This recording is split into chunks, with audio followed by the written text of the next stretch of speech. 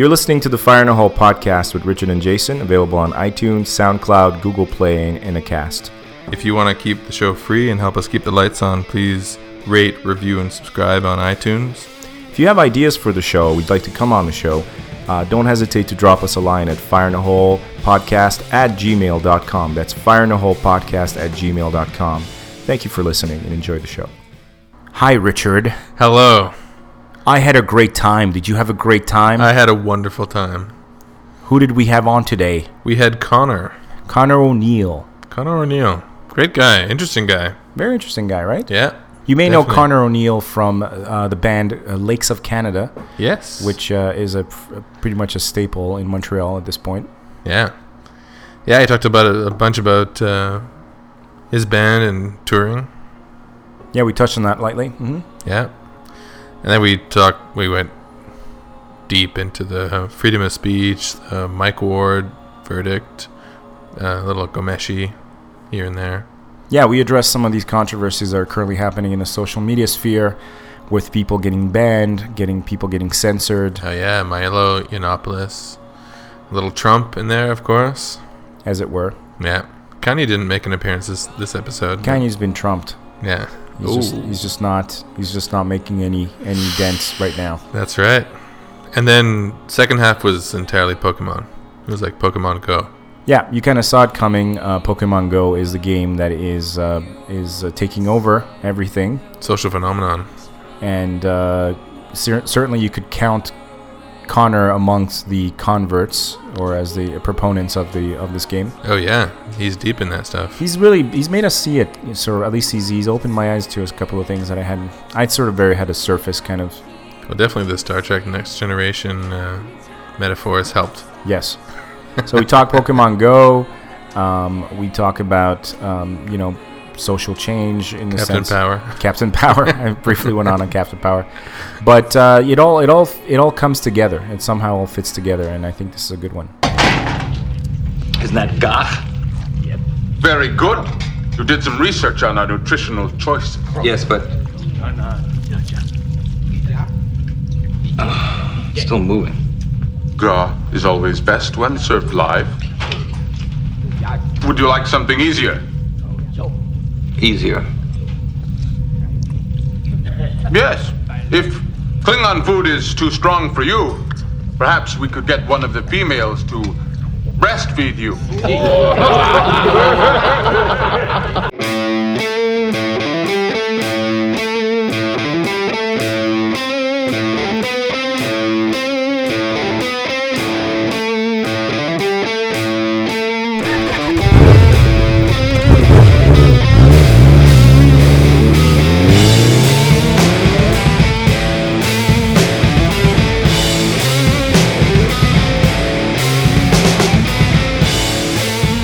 Wonder no longer.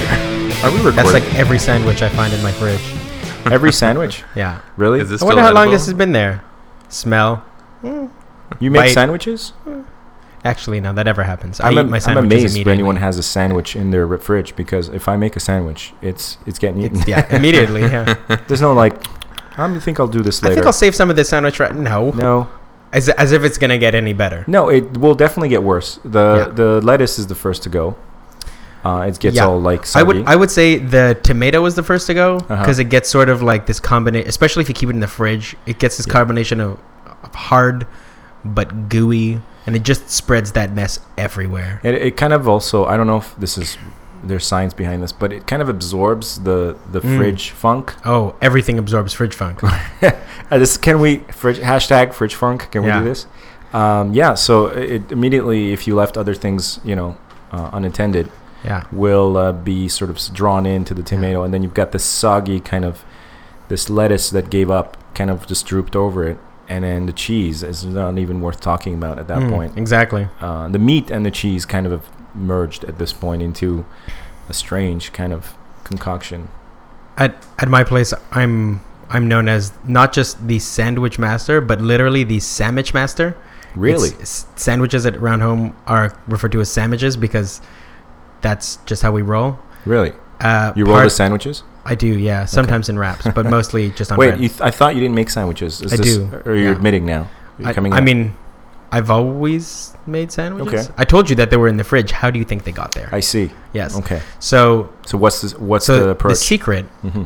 is in the order that you place your toppings, so that you don't, like, for example, if you are having lettuce and tomato or pickle or anything like hot peppers, like pickled peppers, things like that, anything that's kind of liquidy, like juicy, you want to keep those as far away from the bread as possible. This so you is need true. to create a barrier. And you do this how? Usually that's what the cheese and meat do. They are both important salt producing ingredients, but also barriers for the vegetables. Okay. They keep the moisture Exactly. away from the bread. Yes. Does that mean that you double meat, like you meat on top and on the bottom? It usually means that the meat and cheese are separate from each other. I see. One against one layer of bread and one against the other. Okay. But it also means that you need a very complete covering of both against the bread, so as to not leave any room for that, vegetable moisture to get through. And what do you seal it in? Do you seal it into a Ziploc bag? Do you put it in one of those little Tupperware? I usually seal it into my mouth, but otherwise... Right. Otherwise, if you're not eating it... Either saran wrap, or if there's hot ingredients in it, aluminum foil. Okay, that's a good thing. I like aluminum foil. Yeah. It's underrated. You can also do, like the parchment paper.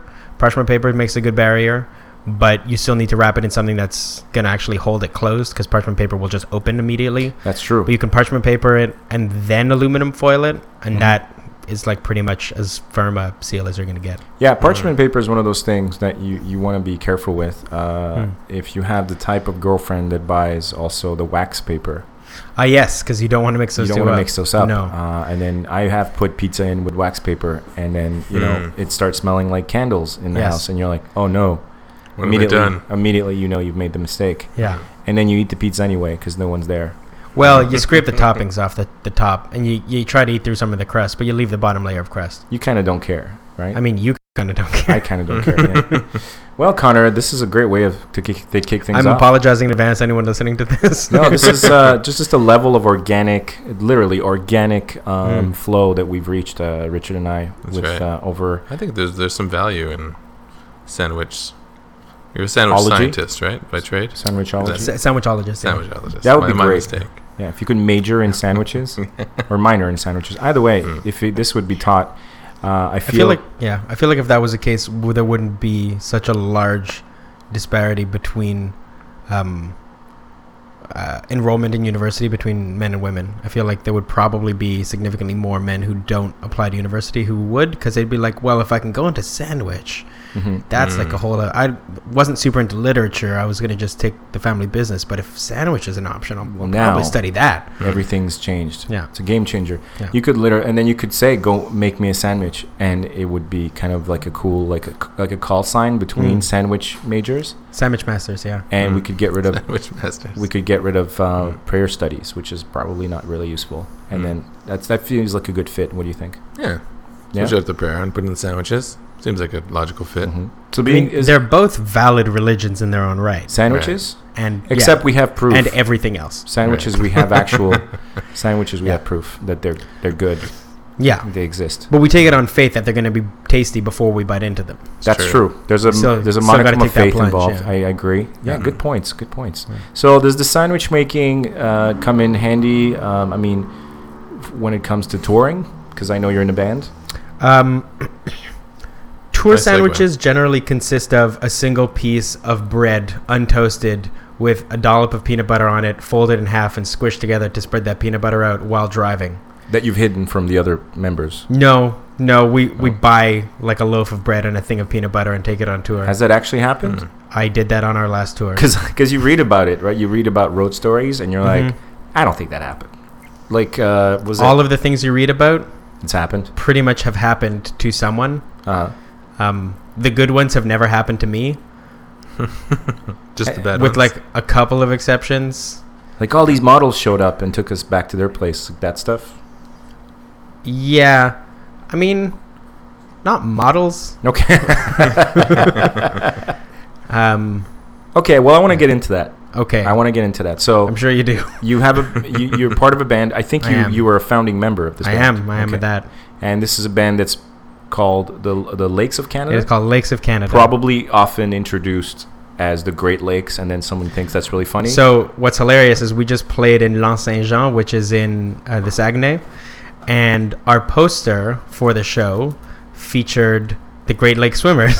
It said our name, and then it was an image of the Great Lake Swimmers, probably because they just Googled Lakes Canada band and got an image, and they were like, 4 bearded dudes and a redhead. That's the same as our band, so they just used some other band. But that's like secretly awesome, right? It's pretty hilarious. Because if you're from Montreal, you think that's like we're being ironic about it or something. So when we saw it, I was like, that doesn't seem right. None of those people are any of us. Right. But this works. Yeah. Whatever. They thought this was an actual portrait of you guys. Like this was an actual picture of you guys. When we first showed up, they weren't sure who we were. That's great. And we're like, we're the band. And they're like, oh, you don't look like your picture. And I was like, but your hair is dry. How can you be? Yeah, exactly. So they thought that the Great Lake Swimmers were going to be performing music? No, they thought we were going to be performing music, but rather than take the image of our actual band from our press kit, they just Googled it. Or Googled something and found that. This is great. Downloaded that. This is the basis of probably a comedy sketch where. I mean, we could write some pretty serious shit about touring. Yeah. We've had on 3 separate occasions gigs in Toronto, the day before a gig in Montreal, and having to drive back overnight. The worst. Excuse me. This delicious alcoholic beverage that I won't name. Fire in the hole. Yeah. This delicious. Yeah. Where was I going with this? Now I'm stuck on the alcoholic. No, right. We had to drive back from Toronto to Montreal. Our set in Toronto finished at 1:40 a.m. Our sound check in Montreal was at 11 a.m. the next day. So by the time we left Toronto, like packed down, got the car and got out, it was 2:30. We had to get back to Montreal for our sound check, which was at 11. We weren't going to stay in Toronto for a few hours and then leave, so we left right away. The sun came up when we were hitting Kingston. Wow. Which was rough. Do you take turns driving? Or? I mean, we should have, but at the time, there wasn't really anyone else to drive, so it was me. Red eye. And then, of course, we got to the Île-aux-Tourtes Bridge to get back into Montreal at 8 a.m. on a weekday. Which doesn't happen. So after driving all night, we hit massive traffic. And we're just like not going anywhere. It's like that video of that guy that's losing his shit. Yeah. Who built this city? Was it in Montreal? Because that would be appropriate. Montreal. It went viral, but it was if you're from Montreal, you immediately crack up because you can hear the accent of like Chamonix or 7 o'clock in the morning. Who built this city? Yeah, Chamonix. You go to Chamonix. You go to Jean Talon. Traffic everywhere. Traffic. It's 7 o'clock. Imagine at 8. I used to think that that Montreal just didn't have urban planners. But I found out that we actually have excellent urban planners who give excellent advice, but they're not which is consistently ignored in favor of minor budgetary, help. I can confirm this. Having built part of Montreal, having had clients in the engineering world, these guys that I talked to were specifically water treatment guys. Oh yeah, and engineers. I don't know if I want to know where this story is going. Well, they just literally said, like, well, you know the deal with Quebec, right? I'm like, well, the deal? Like the corruption deal? Like, no. Like the regular deal. You know what the deal is, right? I'm like, what's the deal? Well, project comes.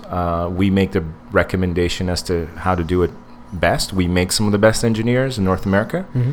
And then they're all promptly ignored for the cheapest possible price. Yes. And we're like yelling, screaming that this is going to last them 6 months to a year rather than 50, and we get ignored every single time. And then this is where we're at. Yeah. So and it's almost always because they want to be able to present a good budget so that they can get reelected. Right. Like it's literally just their own political self-interest, or wanting to be able to pad their own pockets by being like, well, we budgeted this much, but we went under budget by doing this thing. So hey, bonuses. Bonus, everybody.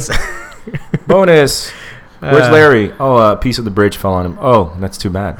Hey, extra money to go around. No Bonus. Okay, so who needed Larry anyways? Who needed Larry? Fuck Larry. Also, I don't know that I've ever met a Quebecois named Larry.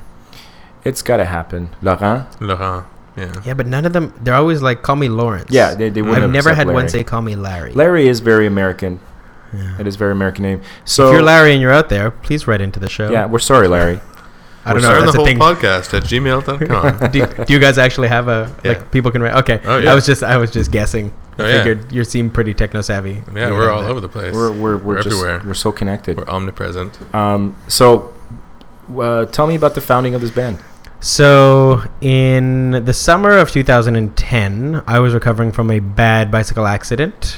And so my arm was in a cast, and a good friend of mine excuse me, was doing his own sort of like singer-songwritery kind of stuff that was, I guess, kind of cute and charming and half humor-based.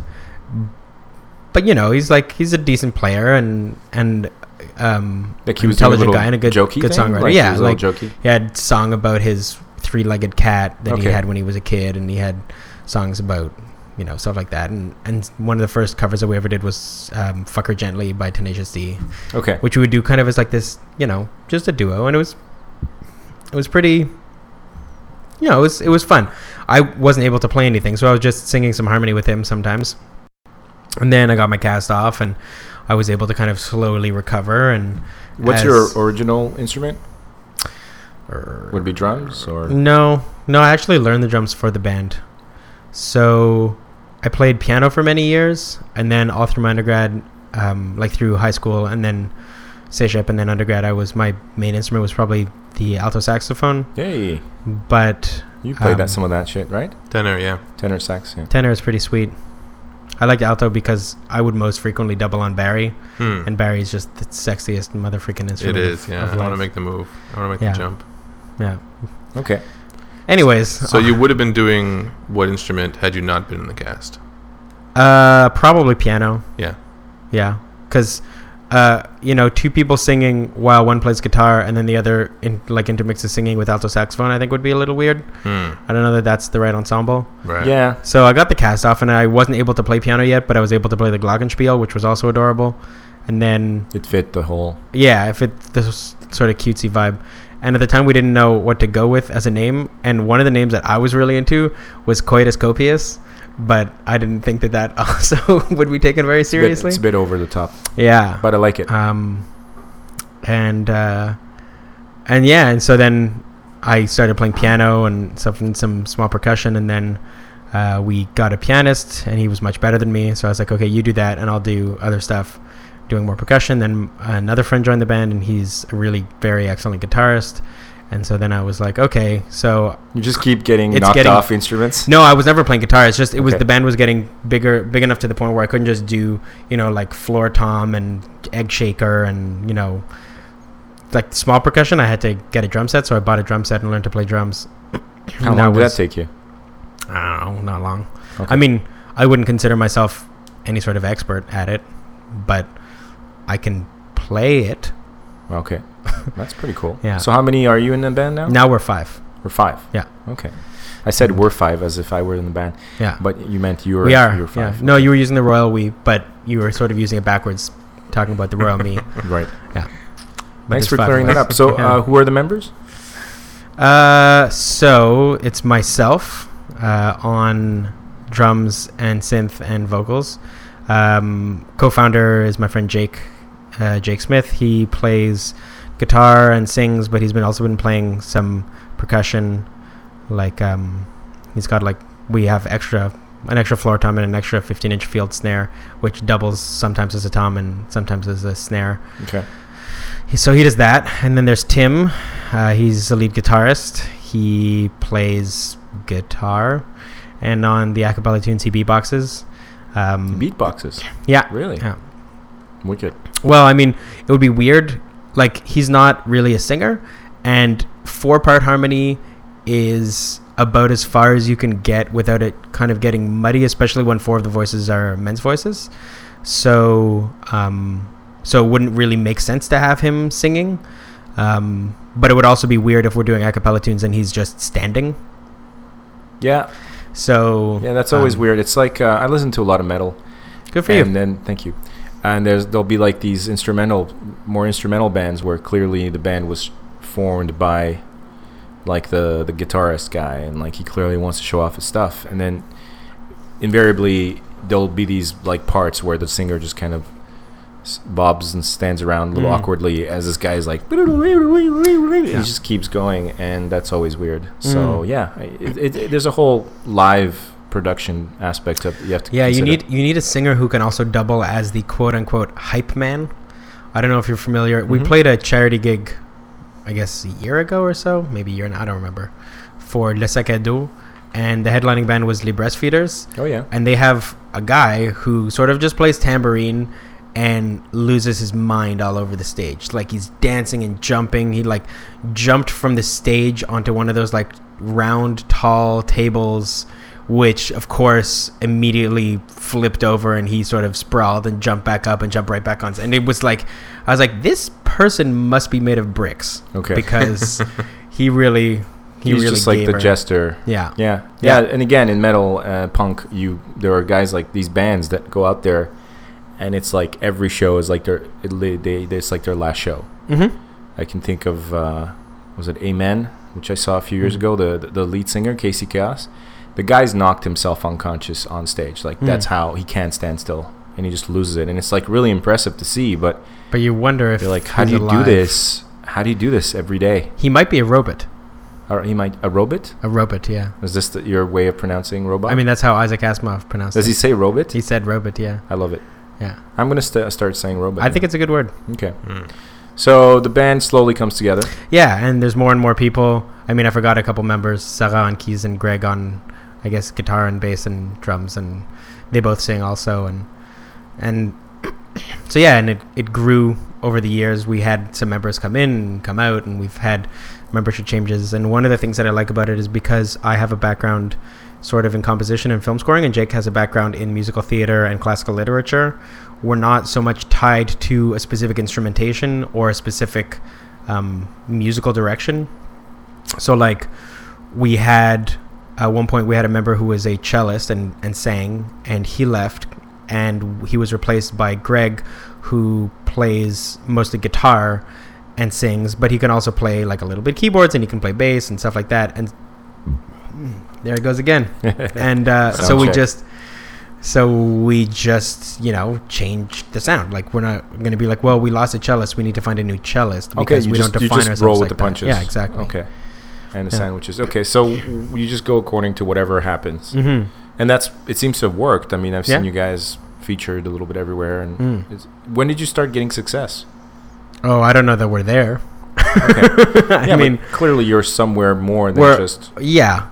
I mean, it's kind of hard to say. It's very much a gradual process, and invariably you end up with kind of sharp increases and then sharp decreases. Like it's pretty volatile. Sometimes you feel like you're riding really high and things are going super well, and other times you feel like you're just like, you wonder whether you should still be a band because you haven't achieved any like next level. You're kind of wondering what's going to happen. Your presence on the podcast is you've definitely leveled up. This is So what level? Level 6. With 6? 6. Okay. Yeah.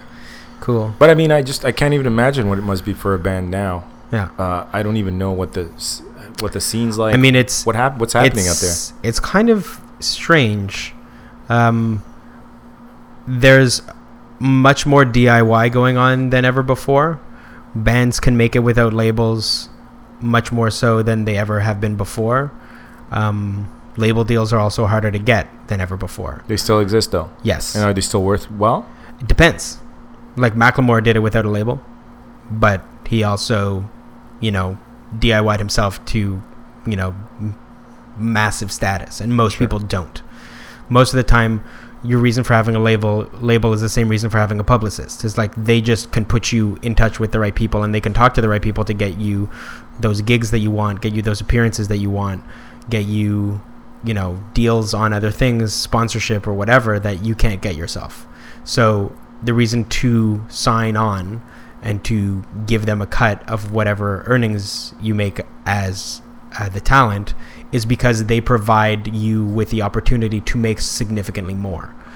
Like, we recently signed a publishing deal, and of course, how's that different from a record deal? Sorry. the publishing deal is largely in order to get existing recorded audio into film, television, advertisement, things like that. Okay. So if you're watching TV and you see some ad and you're like, oh, I love that song, and you Shazam it, and then you go out and buy it, like the reason that advertisers want to find songs like that and are willing to drop thousands of dollars to license a song for like the use for that ad is because they think that it's going to help them make more money. And so publishers essentially are in touch with music supervisors, and the music supervisors get all of those. They basically will shoot out to all of these publishers emails that'll say things like, hey, we have such and such thing, we need something where in like 20 seconds there's kind of this vibe or this kind of build, or that has this kind of, you know, feel, or they'll talk about a scene from a film or from a TV show, and like we need something that fits this kind of feel. Exactly. And like then the publishing deal will put you in the running. The publisher will then have a bunch of artists that they've signed, and they'll be like, oh, this song from this artist would be perfect, or this, like, these songs I think are like our best candidates for this thing, and then they'll send those back to the music supervisor, who will listen to all of them and be like, this is the one, and then send to that publisher thing saying, we've chosen this song, this is what we're offering, and the publisher will be like, huzzah, that's money, everyone loves money. The nice thing about it for us is that we already have recorded music, so music that we've already made, that we've already invested a lot of our own time and money into making, could theoretically make us money. Okay, you can sort of like monetize your content. Monetize our content by getting it into, you know, ads and TV and stuff. And this is a recent deal? Yeah, it's about a month old. And has there been any... Well, I mean, not yet, but they also gave us a decent advance, so we're not freaking out about it or anything. That's really cool. Okay. Yeah. The other thing that's nice is that as we produce more content, it is also part of the deal, and they also get work for hire, which is when they're asked specifically, hey, we want such and such tune with, for example, these lyrics, or with this feel, or like this instrumentation, or for commercial use, for a film or a television show or whatever, and then. Okay, that makes sense. Okay. Then the publisher will shoot it to the bands that they know can do it. It will say, hey, we got a request to do this type of thing, and then the band has a certain amount of time to make that happen. And I feel like now I know of a song that was probably written under those circumstances. The theme song to Smallville. Probably. Like when you hear theme that song kind of stuff, especially if it's a band that produces a theme song, like Regina Spektor, who did Orange is the New Black. Yeah. Like clearly there's things which... they're like, we want something that makes reference to this, and then the artist goes, I wonder what I'm going to come up with, and then and I came up with this, and they're like, perfect, and then they use it, you know. Okay, that's cool, man. See, this is a whole like angle I didn't even know about. Does that mean that everything that you make from now on is part of this deal, or can you do things on the side? So everything that's made by the band incorporated in order to have, because the other thing is, if we had signed it as individuals, given that there's an exclusivity built in, then no one in the band could produce anything else that would not be part of the deal, because it would be assigned to our names. Though they could have worded it in such a way that it would have been okay, like that it would have been, so long as it's written for the like on behalf of the band. But we wanted it to be done this way because it's sort of, the other reason to incorporate is if we're incorporated and all of the rights to the songs are owned by the corporation, those rights will never revert to public domain because they're always owned by the corporation, which never dies. Interesting. So you have representation. I thought that was like for like 120 years or 70 years or something like that. The corporation? Yeah. Well, we rights. The thing is, the rights, the ownership of the corporation can be passed down to progeny or to whoever, or sold to hold the exactly. Rights. Okay. And so then whoever owns the corporation owns the rights to the songs, because the corporation owns the rights to the songs. Okay, cool. Yeah. That's fucking cool. Yeah, you always wonder about these little things in the background and how they work. And yeah, it's kind of complicated, and there's a lot of minutia, and it's not my favorite thing, but I appreciate that there's a way that I can protect my interests outside, like within the confines of, you know, current legislation and copyright law and stuff. So okay. Yeah. So is piracy a problem for you guys?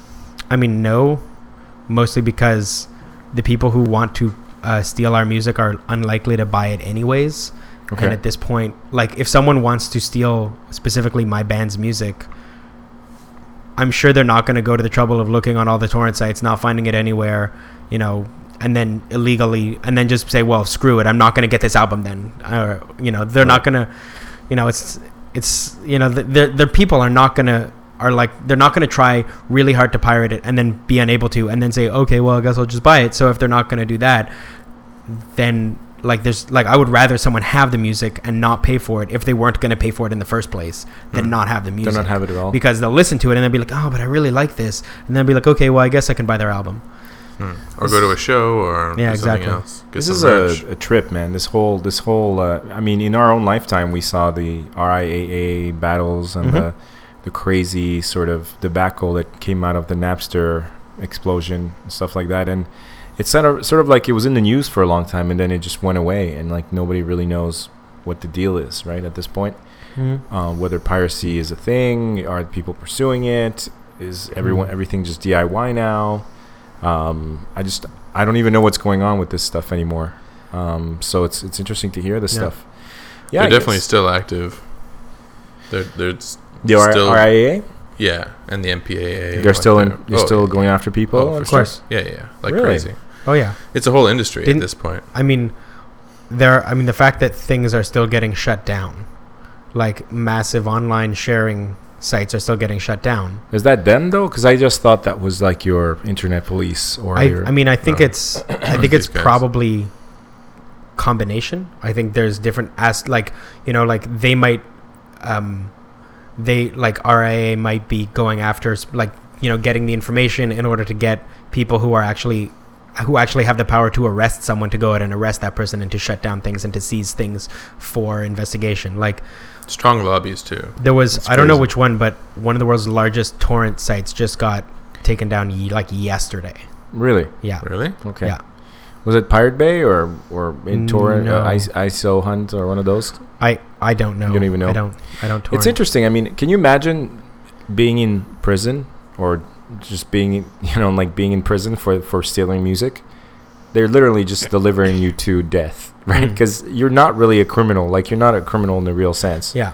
Well, and no one's gone to jail for downloading. No, not yet. No. Just fines. They fine people. So. Yeah, they just fines. I mean, I think there are people who could theoretically get jail time, though. Of course, it would be minimum security. But didn't one of the Pirate Bay guys get sent to jail? Yeah, that's different. He's not just like a downloader. He's not just somebody downloading a piece of music that he not individual enjoys. people who run the corporation or who run the entities which allow people to that's where they get people. Files. Like those people are who are distributing illegally, right? Yeah, and their interpretation of distributing that extends to torrent sites, even though they don't host any of it themselves. So but they're giving access to people, even though they're sharing it between themselves. I mean, when you think about it, that's sort of how they should treat drug crime. Like, people who are buying like weed on the street shouldn't ever get sent to jail, which obviously in the States that happens. They should just get fined if it's illegal, though that's a whole other conversation. Yeah, that's decriminalization essentially. Yeah, exactly. Yeah. Whereas the people who are providing access to the illegal substance or to the illegal distribution system, those are the people who it would make more sense to jail. To send to jail, yeah. But then, by that definition, Google is guilty too. Oh yeah, all of the big companies. Yeah. Explain. Yeah. Because if you Google any of these like torrents or anything, like the links are there, they don't discriminate, right? Oh. So they still provide access. So by definition, like, Google's almost like a torrent indexing system. But then every search engine would be that. Right. So by that definition, they should all go to jail. And then we wouldn't have any search engines, and the world would grind to a halt because no one would figure out how to because no one knows how to use the library anymore. Exactly. So, jeez, it's like it's a Pandora's complex box. It's a complex issue. Yeah, speaking of which, I don't know if you guys read about I know you did, Richard, because we discussed it earlier, but do you know who Milo Yiannopoulos is? Yeah. Have you been following that story? That's who he is. He's a special dude. He's a special dude, and like, you can definitely disagree with him and hate his guts, and I do, yeah. He's a dickbag. He's a bit of a dickbag. He is a large sack made of sewn together phalluses. That would imply that that's a bad thing. How do you really feel about it, Conor? Wait. I resent that because phalluses are great. Oh yeah. I hate this idea of dicks being bad thing. That's true. Stop demonizing our fallacies. Dicks individually aren't bad things, but when you get a lot of them together. It's the sewing together that really crosses the line. Yeah. So, for those that don't know, Milo Yiannopoulos is a self-described sort of conservative, gay provocateur. That's kind of his whole branding. He calls himself the dangerous faggot. The dangerous faggot, yes. I think that's the name of his tour. But it's weird though, because it seems that kind of came in the second phase, right? Because when I first became aware of him, remember I sent you links to him before he kind of was a thing. I happened to cross talk by him, unless you were aware of him before that. Well, I think I became aware of him when he was on Rogan for the first time. Okay, well I remember like when we discovered you made me discover Christina Hoff Sommers. Yeah. I did research beyond that, and then I found this guy, and he used to be this like awkward little dude in an ill-fitting suit. He was bleached didn't have hair, I'm sorry, and bleached hair. Yeah, he had the bleached hair, but like was not like a celebrity or anything. He was kind of more the Christopher Hitchens model, like a student of Hitchens, but then he had this weird conservative thing. Anyway, so for those that don't know, he has been permanently banned from permanently deactivated. Permanently, I think the term that they used was suspended from Twitter activity. Okay, permanently suspended, I think it was. Now, did he do something? Did he actually say something that was off, that violated the terms of the Twitter contract? He supposedly incited.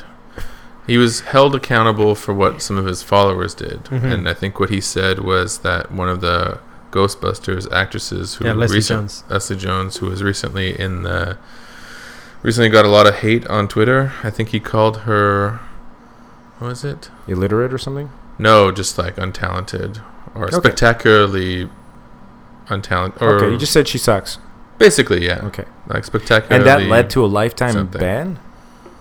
Well, because she was getting a lot of heat on Twitter at the time, so I think that he was held accountable for a lot of maybe some of his fans that may have insulted her over the social media. Does that seem something like that? That seems a little crazy. I mean, I think he went a little further than saying that she was talentless. I think.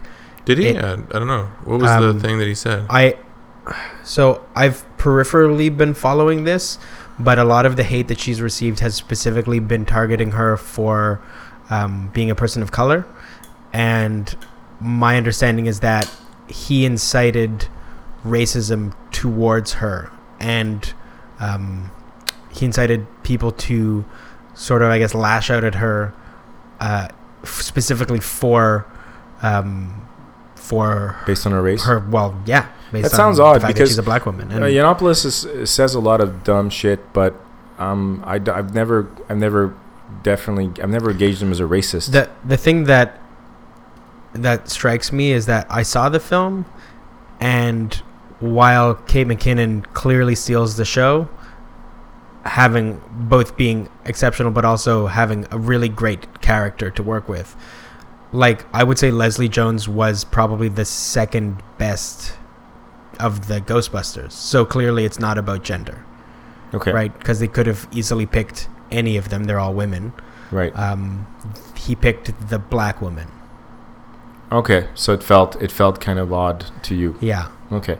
I mean, I said, I've really only peripherally been following. Sure. I just know that she's gotten very serious hate. As does everyone, right? Oh no, no, what's his way beyond that. Michael B. Jordan, when they announced him for Fantastic Four Torch, like people went apeshit on him. Yes, him as well. There's examples. What I was actually interested in, less than getting into maybe the minutia of why and who, and I'm looking at the tweets now. It says fat and ugly, ugly, ugly, fat. Okay, yeah, that sounds like Milo Yiannopoulos. And another one that says rejected by yet another black dude. Oh wow. Okay. So I guess he went a little bit further than that, but yeah. I mean, I think the point that he makes after his ban is that it's unrealistic to hold every celebrity accountable for everything that their followers will do, and he cited a lot of different examples of people who have just different types of zealots that are following them on social media, and that. Well, even wasn't there even evidence of Leslie Jones like sicking her fans on other people? Yeah, she said like get them. Yeah. Sort of thing. So she's done it. She's directed her fans, but a lot of people have done it by like retweeting someone else's ignorant thing. Like the motivation is that the people who support you will then go after them. So that's celebrity is sort of part of the Twitter. It's sort of a weird situation though, specifically because the whole kind of Spider-Man-esque notion of with great power comes great responsibility. A lot of people who are in positions of celebrity get there not because they've worked hard to become celebrities, but because they've worked hard to achieve some place through their craft, either as an actor or as a musician or as a politician or some other figurehead where people will say, oh, this person I recognize and I consider them important for whatever reason. And if you use that soapbox to incite hatred, then you are irresponsible and you are negligent. And being on that big a stage and either being so ignorant of that power that you wield, or being or just kind of going like, oh, I can't be responsible for what my followers you can't get away with that. You feel are like responsible for what you say and what you do. Like, you can separate I have difficulty separating art from the artist. So like there are artists whose body of work I have enjoyed and then I discover things about them. Roman Polanski. I mean, Gian Ghomeshi. Like I listened to Q, and now just hearing his voice makes me shudder. Right. And I personally can't separate one from the other. So so all that being the case, if you have that big a following and you use it to spread hate, and then something bad happens, people start, literally like bombarding someone with hateful messages, or sending them stuff in the mail, or death threats. But exactly. As a on the other like side, obviously the person who's sending that stuff is responsible as well. But if you incite them to do that, then you own your share of responsibility. Okay. Yeah. On the other side, that is a tactic that's used on he's on the extreme right, I would say, right? So if you have the left, they also employ a similar tactic, but because Twitter is maybe a more left-leaning organization, that they allow those tactics to be used. Right, but there's certain things that are not done generally by the left, that are not done by people who are for social justice and equality, like doxing, like hate speech. Like people will say that someone is ignorant or an asshole, but they won't. The people, there's very few people, unless you're getting to the very far radical left, who are suggesting violence or aggression. They're mostly suggesting that people get fired or that people get called out publicly. Wait, hang on a second. Isn't that aggression? Taking someone's livelihood away from them? No, aggression is saying that you want to rape someone. That's aggression. Okay. Aggression is saying that someone deserves to be killed or lynched or things like that. That's aggression. But Milo Yiannopoulos, I don't think he did any of that, did he? Well, I as I said, I don't know exactly what he did. I don't think. But if he's inciting people, I guess to be aggressive, that's really and violent. See, that's the thing is, I think the way that what I'm interested in when I see these things is, I feel like we could go on for days about did he deserve it, did he not? I think more universally, what I'm interested in is, should a person be banned for the things that they say? Or should, what is the responsibility of the company? What is the responsibility of us socially? Where does the law get involved? Well, when people talk about free speech, they try to use it as, well, I'm allowed to say what I want or do what I want because of freedom of speech. And freedom of speech just means that you can't be prosecuted. It just means that you are not forced to, you can't be prosecuted for saying something unless it is hate speech. So that doesn't mean that you are not in the public eye and that the public can't then act accordingly. It doesn't save you from being fired from your job or being banned from a service which you are being allowed to access from that service. The service can still say, we don't want to be associated with you, goodbye. essentially what Twitter said is, you're an asshole and we're showing you the door. And that's it. And they're entitled to do so. Right. Even though their network the problem is company, the problem is they don't do it consistently. No, and actually the bigger problem is that Twitter and Facebook and whoever else don't consistently take actual threats of violence, actual doxing, actual sharing of illegally obtained information or photos or video. Whatever, they don't take those seriously enough. Well, some of the defenders of Yiannopoulos pointed that out. And you always have to take this stuff with a grain of salt, right? Of course. But they did bring up some good points about one guy in particular. What's his name? The douchey guy? The douchey guy? The smart douchey? No. Oh, no, he's just a douche. No, this is the douchey final. This is the douchey guy that he's Australian. The guy that's always got the map behind him, and he's got the... Oh, yeah, I don't know what the guy's name is. Like, he's like a YouTuber guy. He rants he's into insufferable, but he makes good yells points. into the void. It's like a new... It's like this new type of conservative. They're not really conservatives. What they are is they're really angry at what they call the regressive left.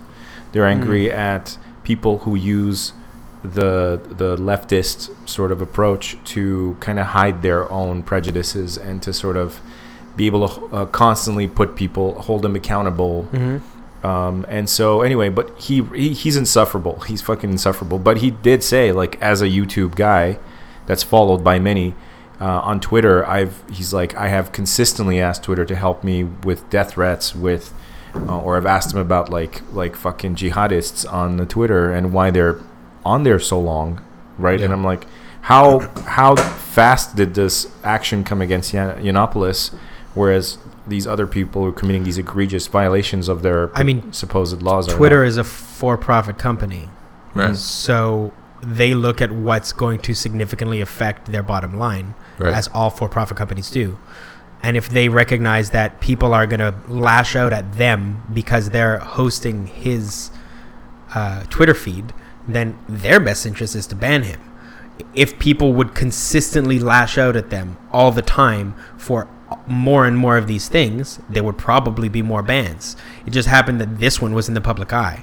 And saying that because this one was in the public eye and got banned, and that's bullshit because other things are not any worse and they're also deserving of being banned, is like showing up at a garage because you have like a flat tire and the guy pointing to like a rusted out car in the lot and saying like, well, what are you complaining about? That car is so much worse. It doesn't solve the problem, the fact that you have a car that is broken. You still address the problem. But it does make the governing body less credible, right? The judgment. I don't think that people are looking to the largest internet companies as being credible governing bodies, especially when you look at... Sure, but you just said, and I agree with you, that with great power comes great responsibility.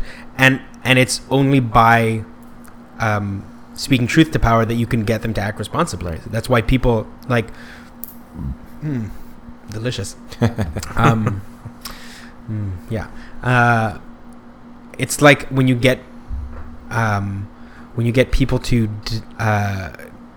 talk about the difference in rules on Facebook, for example, with showing topless guys at the beach whose nipples are exposed versus showing women breastfeeding whose nipples are exposed, and then Facebook takes down the pictures of breastfeeding, or even the pictures of burlesque artists who have pasties on where you can't even see the nipple, and then there's this things. Sorry. Yes, exactly. And then there's this weird like double standard between the male nipple and the female nipple, because the female nipple is part of the female breast, which is sexualized, and women are constantly being sexualized, and so they're like, well, this is sexual content, so we're going to take it down. It's only that because they make it that, Right. And so there's a lot of issues that need to be kind of tackled. Right. And it's only by getting them to be in the public eye that people can tackle them. Like the sexy thing to talk about right now is Pokemon, which we can talk about. Pokemon Go ad nauseum. Yes, we should talk about it. We can talk about it in the next segment. Yes. And the two sides and how people are so quickly and so polarized. They're so quickly picking sides. Either this is stupid, you have people walking into traffic, or this is great, you're getting people who would otherwise be gaming at home in the dark out in the real world, walking around and actually talking to people in real life. Sure. And of course, as with most things, there are going to be really strong differences of opinion. But unlike with most things, people aren't advocating for violence towards Pokemon Go users, and Pokemon Go users aren't advocating for violence or hate or aggression towards the non-users. Right. That's where the big difference lies. Possibly. In a case like with Yiannopoulos. Yeah, but I see aggression coming from both sides. I mean, yeah, you'll get less of the vitriol and the violent language. Mm-hmm. The actual people willing to go through with any of this is, of course, very, very small. And but every celebrity has like constant death threats, and it's part of the game, right? Yeah, I mean, look at how many we get in our Gmail, like nonstop. Yeah, nonstop. Just our people, Twitter. People telling terrible things they're telling us. But as an example, just before we wrap this up, is the judgment that came through today for Mike Ward, which you might be aware of as well. So Mike Ward, the stand-up comedian, makes fun for like 3 years. Makes part of his show is making fun of this handicapped kid that sings badly in front of celebrities. Kid/mother sue him for $80,000 for defamation / like mental trauma and whatever. And I think today or yesterday he got the payout of, like, I think the judge gave him something like $35,000 or something. $35,000 to the kid, $7,000 to the mother, and then the guy got the judgment before he was about to go on, and he went on and he did it again. Like he doubled down. Yeah, he's made millions off of this. But that's like the weird sort of side story to this is it's put him on the map where he was kind of just a E-lister. Yeah. In the back there, kind of doing his little shock up comedy. To at least C. At least C. Yeah. C plus, I would say. Okay, so how do you feel about that situation? What do you do? The compensation, monetary compensation, free speech, all that stuff. I don't know enough about this particular case. I don't know the joke itself. I'm reminded of a joke that Louis C.K. makes about a kid in his daughter's class who's a huge dickbag. I'm going to keep going with dickbag. That's, I think, going to be my insult. I'm triggered, but I'll let you do it. That's cool. I apologize. Do you want me to use something else? No, we're in a safe space. That's great. We're in a safe space. Yeah. And he never uses the kid's real name. He invents like this completely ridiculous name for him. But the problem with the kid is that he's an asshole. He's an asshole. Yeah. Not that he's mentally challenged. No, he's just an asshole. But he specifically does not make reference to like the thing is, Mike Ward, I don't think needed to make it clear who he was talking about. I don't know if he did. I don't know the content of the joke. He straight up. And I've watched the bits. And my name and the mom too. He goes after the mom. And there's no reason to do that. So he actually put himself in a position to be sued, and I don't know that he would have made any less money if he hadn't. I think that's just a poor decision on his part. He could have very easily not done that. I think it would have also been much more sensitive to the fact that clearly this kid did not choose to have any sort of a disability. So to then put him in the spotlight for it consistently for 3 years. And without his consent, I'm surprised he didn't get a larger price tag. I think if I were the judge, given all of that, I would have been like, well, you made X amount of money per show, and X amount of time on each show was that. So all of that money that you made off of this is going to the kid, and also damages because you did it consistently. And I probably for you, the linchpin is the fact that he named the kid. That he for me, the linchpin is that. So I don't think that any specific topic has to be off limits for the purposes of comedy, but I think that there are ways to make jokes that can be funny without being at anyone's particular expense.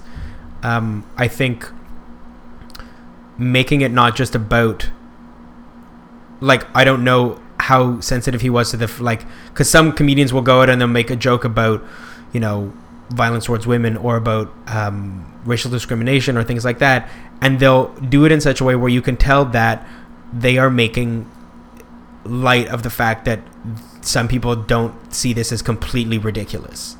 Like, I remember there was a Louis C.K. joke where he talks about how rape is literally the worst thing you could possibly ever do to someone, and he goes on for quite a long time about how you should never ever do that unless they don't want to have sex with you, in which case what other choice do you have, right?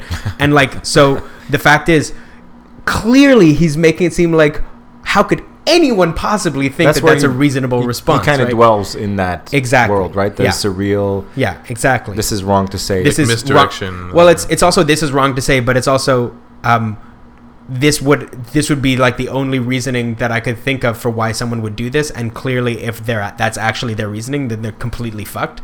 And so, if Mike Ward were to make a joke in that way, well, like I said, it might fly. But not only targeting someone super specific and naming them and doing it consistently for years, but also, my guess is, though again I haven't seen it, not doing it in such a way so as to be sensitive to people with mental health issues or disabilities is like it's stupid. Okay, fair enough. And is it actionable though? Is it legally actionable? Sure. Well, in Canada we have hate speech laws. We don't have actual freedom of speech. We have freedom of speech with this caveat. Yeah, freedom of expression, but like it can't be considered hate speech. So what the precedent that was set with the Mike Ward thing was that if someone is part of a protected group, then such as mentally challenged, people against whom you can't discriminate for something like race or gender or sexuality or. So it'd be different if like you made the joke and like you just had like a Roseanne Barr joke in your set, than if you had the disabled kid named by name. So Roseanne Barr wouldn't have. Well, maybe she's a protected group. I'm not sure, but I mean, she should be. But in any case, like it makes these special rules for protected, endangered species. Essentially, that they have recourses that everyone else doesn't. So you replace that's probably hate speech too. But sure, but let's say you replace the like Jeremy kid by just Conor. Conor this, Conor that. Then Conor has no recourse. My recourse wouldn't be in regards to hate speech. It would be in regards to defamation of character. Defamation of character. Yeah. Right. And in that case, defamation of character, I think holds up if you can prove that it's false. Like if you're making false accusations about people, but then also like Conor's a pedophile. Like no, I'm not. Exactly. Right. Yeah. Right. I'm not. For the record. I'm not a pedophile. Please believe us. Yeah. But see, this is the thing that's weird is that. So I read a little bit about how his defense team, Mike Ward's defense team, was bringing it, and their whole take on it was that this kid Jeremy, because he's a kind of a like F list, W list celebrity in the sense that he's he's a performer, that falls under, because there's an actual clause in the charter that says if you're a public person, then you have to interpret the defamation laws a bit more loosely. Like you're kind of fair game because you choose to be a public person. You're not a private citizen. You're kind of you're doing a thing. But what jurisdiction is that? Because I'm pretty sure it would be trumped by like the charter. Like if it had to do with hate speech, then I'm pretty sure that trumps defamation of character, like loopholes and clauses. Possibly. I mean, I think that's one of those things where it really would be down to the judge that you're facing, and maybe next week you should have a lawyer on this show. We know a couple. Yeah. I have a friend who would be great, really great at this. Oh, we'd love to have this person with us. I know a couple of entertainment lawyers, but I'd love to meet your friend. And actually get a legal perspective on how this works out. Yeah. But I guess from our limited understanding of how this works, what about you, Richard? How do you see this idea of there's things you can say and they're legally actionable, or there's things that should not be said because they fall under defamation or attack on the integrity of an individual? I mean, I think I'm kind of for and against. I think I would be okay with hate speech if I had any kind of confidence in its execution or interpretation, but because I don't, I'm more in favor of free speech than I am of like in an ideal world. In an ideal world, hate speech would be actionable, right. But you just don't trust the people that are in charge to make the judgments properly. Yeah. Okay.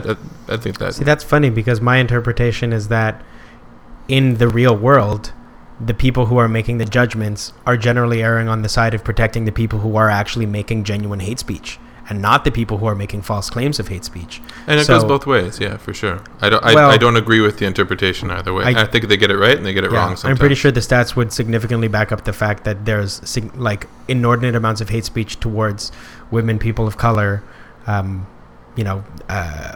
Muslims, trans people, the entire queer community that should be actionable, that is not being taken seriously because the overwhelming majority of the people in power are the people with privilege already, and they don't experience that kind of discrimination, that kind of hate speech on a regular basis. I think the best remedy to bad ideas is good ideas, and putting those ideas out into like exposing them to the light of day.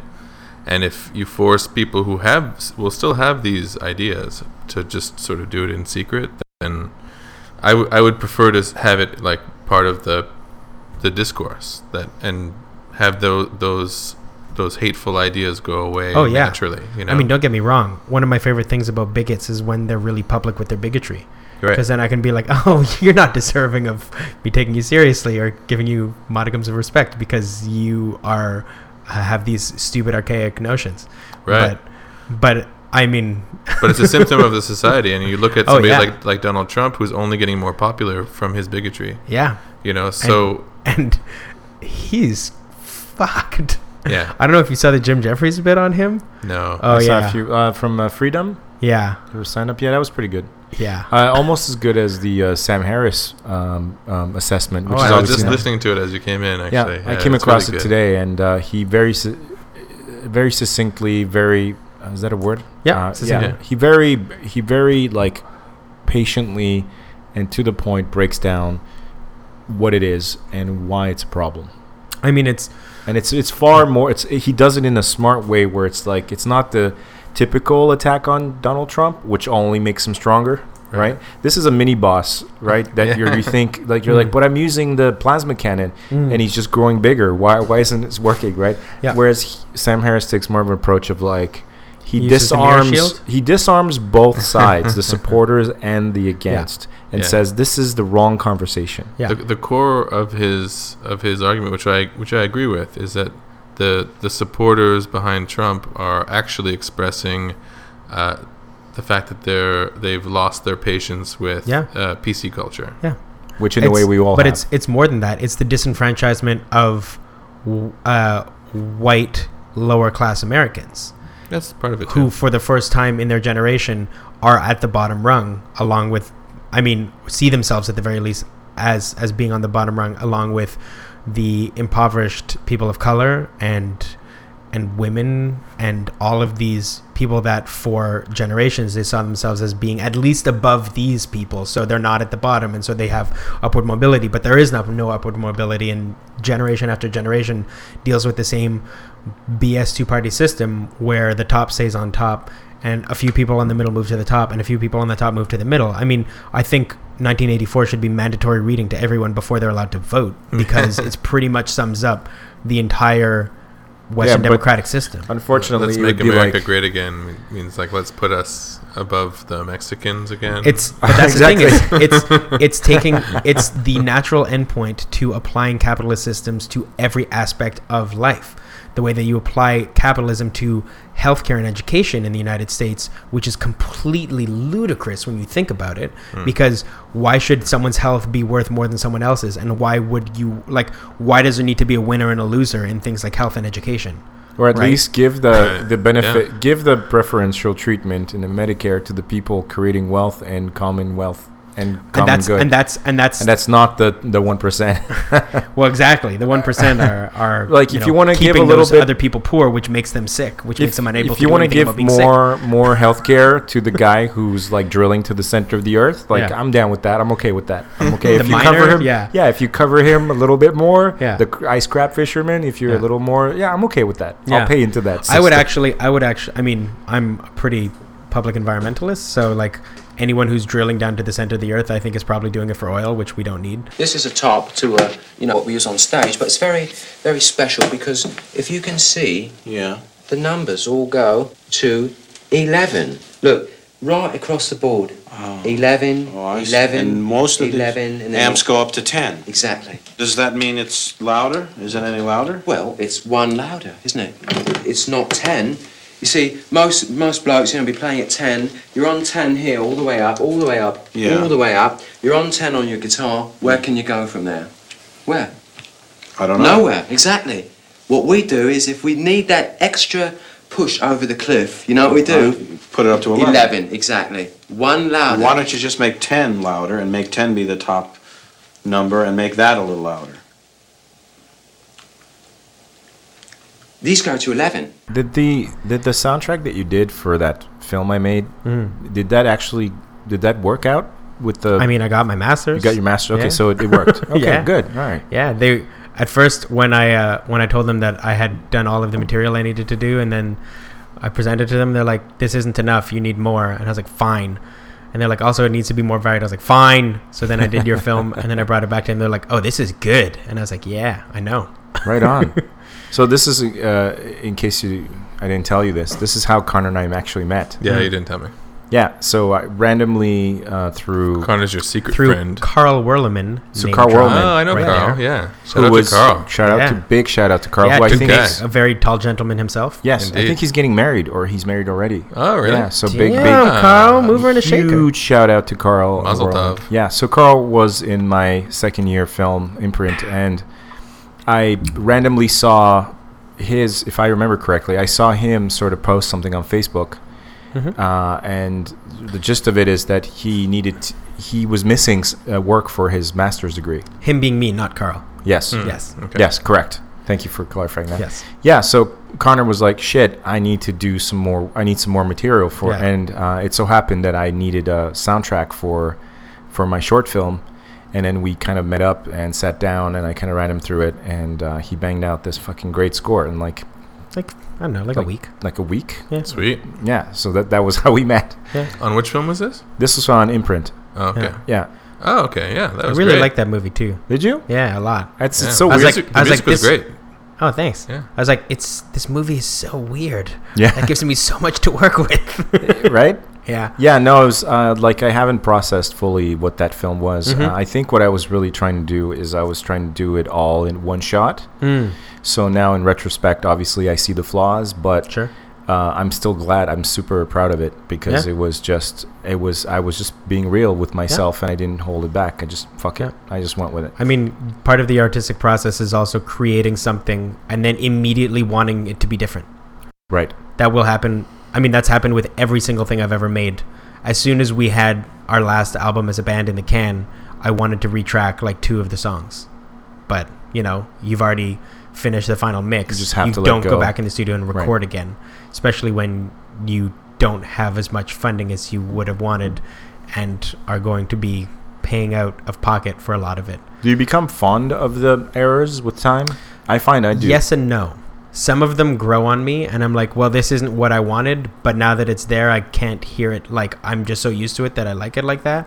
Other things make me really wish I had something else. Like, there's one track on our last record where I would love to retrack it. And actually it would be one of the easiest things to do. But there's just this little thing that's bugging you. Exactly. Yeah, you got to think this is what sort of, we should maybe even call it like the Lucas principle or whatever. Like this is maybe what drove George Lucas mad and actually led him to, butcher his own work. Yeah. I mean, we can definitely see there's a wrong side to that and there's a right side. Sure. It's an interesting thing, because you watch something that you made and you're like, shit, if I had like another $100 here, if I had just put a little more, I've retracked just this bit here, it would be perfect. But would it be, right? Would you have then realized that now the other stuff is off? And I think when we look at, for example, the original Star Wars trilogy and we see this quote, new version where they like drop things in that really shouldn't be there, the thing that throws me more than anything is just how clearly out of place the CGI looks. It's so out of place compared to everything else. And it's like really specific. It's actually not the artistic decisions themselves. It's like having a song that was recorded in the 60s and is not particularly hi-fi, and then tracking something else over top of it that's like mastered for iTunes. That's like super freaking hi-fi. Right. And it's just like, that just sounds really out of place. Like, yeah, it's like listening to, you're listening to, I don't know, As My Guitar Gently Weeps, and suddenly there's like a whoa, whoa, whoa, whoa, whoa, whoa, whoa, yeah, exactly. Like there's a dubstep fucking like section over it. Mm-hmm. You're like, even if that works somehow with the song, it's just way too high fidelity. Exactly. Compared it's to just weird. Yeah, and I think that's the best. I think if anything, Lucas has secretly provided all artists with kind of a compelling argument to leave their old work alone and just let it be. If you want to remake a song, then remake it, but make it new. Right. There's, I think is it Talk Show Host? One of the tunes on the new Radiohead album is actually a tune from like 15 years before, but then there's a completely new version on the new album, and you recognize it as the same because the lyrics are the same and a lot of the chords are the same, but it's completely different, and that's the way to do it. Right. You take something that you've already done, and if you want to redo it, then redo it, but redo it in a way that doesn't. You can't take a final product and then like so many years later add to it. It's I think your analogy like is especially apt, the dubstep thing, because it's literally taking something that was done which was basically cutting edge for its time, and then adding something that 30 years later is cutting edge for its time, and there's just this weird gap, this weird temporal displacement thing. The journey is not there, right? Exactly. I think a really valuable album to study as a musician or as an artist to see how like it can go terribly wrong is Chinese Democracy from Guns N' Roses, the infamous album that took 17 years to come out. As bad as it is, it's really fascinating to listen to because you can literally hear the 17-year like rewriting and going like, oh, you know what's really in right now is this little like techno thing. Let's put a little techno over this. I'm a much bigger fan of the short attention span approach, where you just sort of stream of consciousness whatever it is you actually trying to make, and make that and then put it out. And the only reason why we ever sit on music that we have recorded, which we did for every album we've made, is in an effort to be able to get the proper financial backing for it, to be able to put it out with support, or to get the proper publicity set up so that when it comes out you can maximize off of like the release. But I have a great deal of respect for YouTube bands and YouTube artists who are just constantly putting out things and waiting on no one and just putting everything out. One of my favorite examples is Scott Bradley's Postmodern Jukebox. I don't know if you're familiar with it. Sounds familiar, but remind me. I haven't checked his channel in a little while, but the last time I checked, which was a few months ago, he had maybe 1.5 million subscribers. Okay. So that's a fuck ton of people. That's a fuck ton of people, right? Yeah. And they tour the world, and basically what they do is they take top 40 pop tunes and they rearrange them and play them as if they're from 50 plus years ago. Okay. Like the old timey, exactly, like doo-wop versions, or like it's almost like an app where you can rock and roll style, or even surf rock. Like they do all Ramones kinds of stuff punk like that. Version of it's less that, because I think he has more of sort of like kind of like he's like a jazz piano guy. Okay. So it'll be like a doo-wop version of exactly. But a lot of the stuff that they put out is amazing. Like there's a song, I think it's Maroon 5, called Maps, and I listened to the original and it sucks, but their version is dynamite. What sort of style did they do it in? It's kind of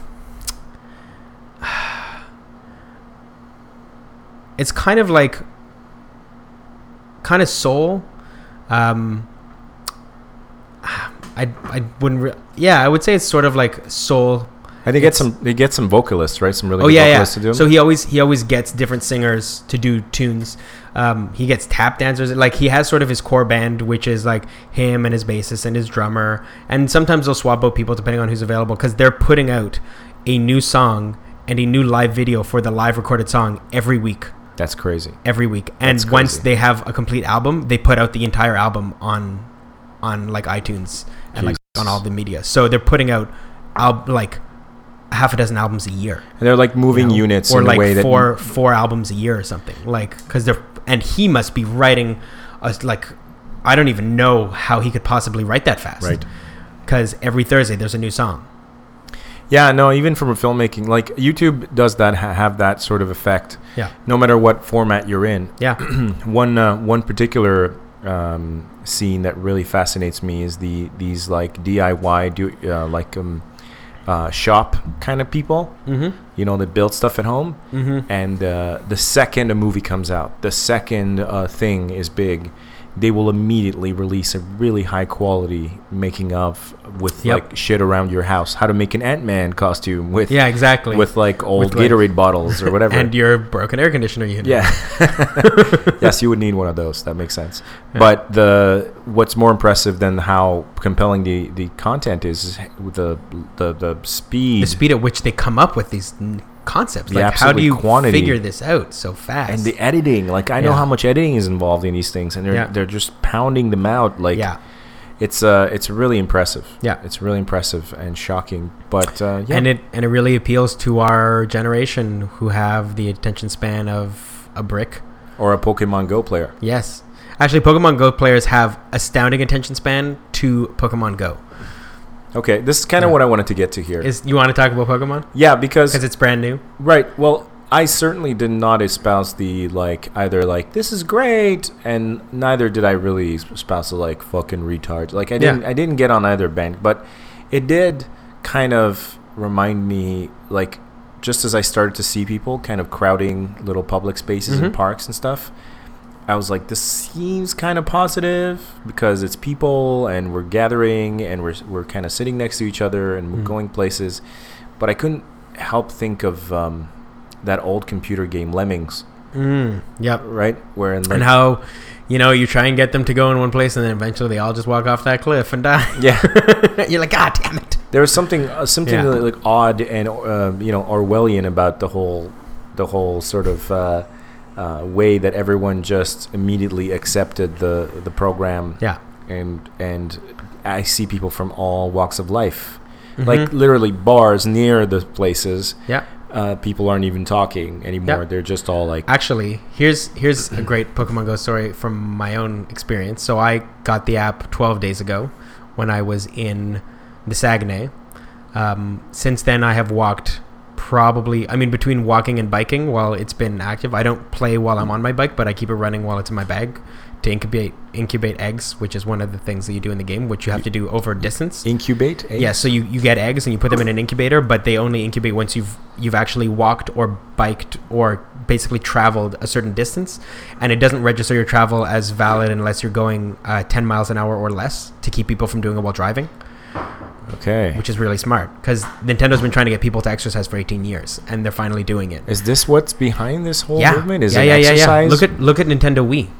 Right. The whole point was to get people moving because they recognize that, they want to make video games and stuff, but they don't want people becoming zombie couch potatoes. Yeah. Did you see the guy who published the hack for it, where you put it on a turntable? On a turntable, and it just it's just the right speed to just keep going. Yeah.